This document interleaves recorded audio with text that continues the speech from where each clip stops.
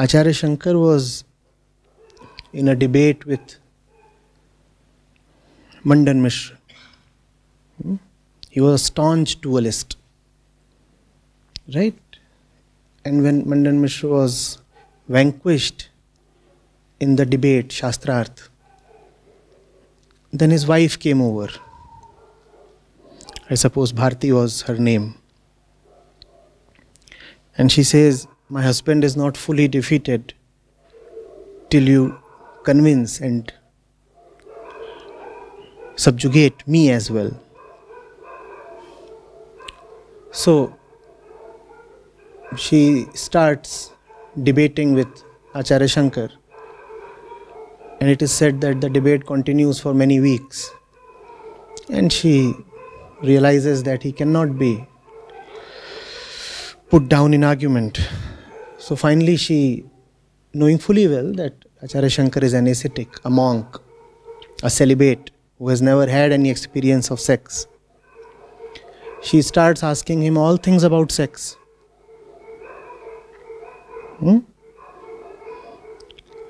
What are the best positions? Which parts in the body are the most sexually active and such things.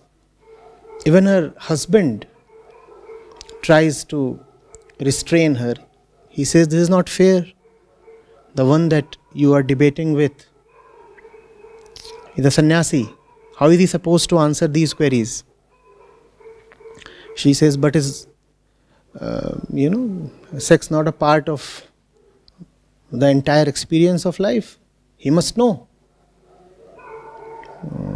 And Acharya Shankar had to concede. He said, fine, give me a month or so. I'll go and learn about this stuff as well. And I'll come back. So surely he would have gone back and done his research in whichever way possible. We are not supposed to know what he exactly did, so we have been handed over a fairy tale.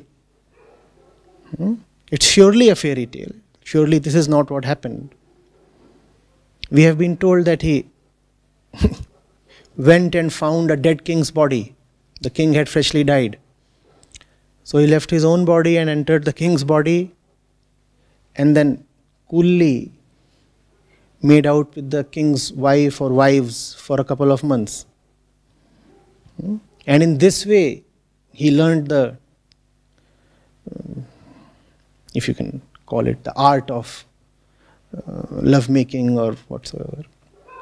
And then after 2 months, he again came back to his body and then went back to the lady and told her whatever she wanted to know from him. And then she said, fine, now you deserve to be called a winner in the debate. So, see, these things are there. But remember that this was at the fag end of the debate. This wasn't the entirety of the debate. This was just one thing in the debate. So, let's not give it disproportionate value. Even this one thing that was there was objected against by not only Acharya Shankar, but even the person he was originally contesting, Mandan Mishra. Even he said that, what kind of scriptural knowledge is contained in sex? Why are you questioning him on these things? This any layman knows. What's so great about knowing about the anatomical details of sexual activity? But fine. Finally, it was agreed that yes, this too is a part of life. And one must not be foolish in these things. One must know this stuff as well. As well. Remember? As well. If I remember correctly, the debate had continued for 17 days. So this was probably on the evening of the 17th day. We also need to be curious about what happened from day 1 till the evening of day 17. Is that not important? And once we know what was it that took precedence before sex, only then we have the right to talk of sex and such things as well. Instead, the climate today is such that we totally ignore what happened from day 1 till day 17, and we are very eager to know about the climax of the debate. You know?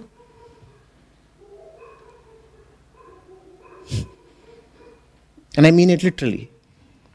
The climax, that's what we are very interested in. And that cannot come before 17 days of something else. That something else is far more important. Let's firstly go into that.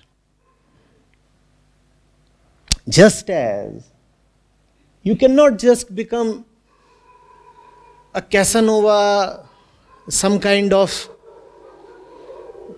a cosmic lover suddenly on 14th of February, or can you?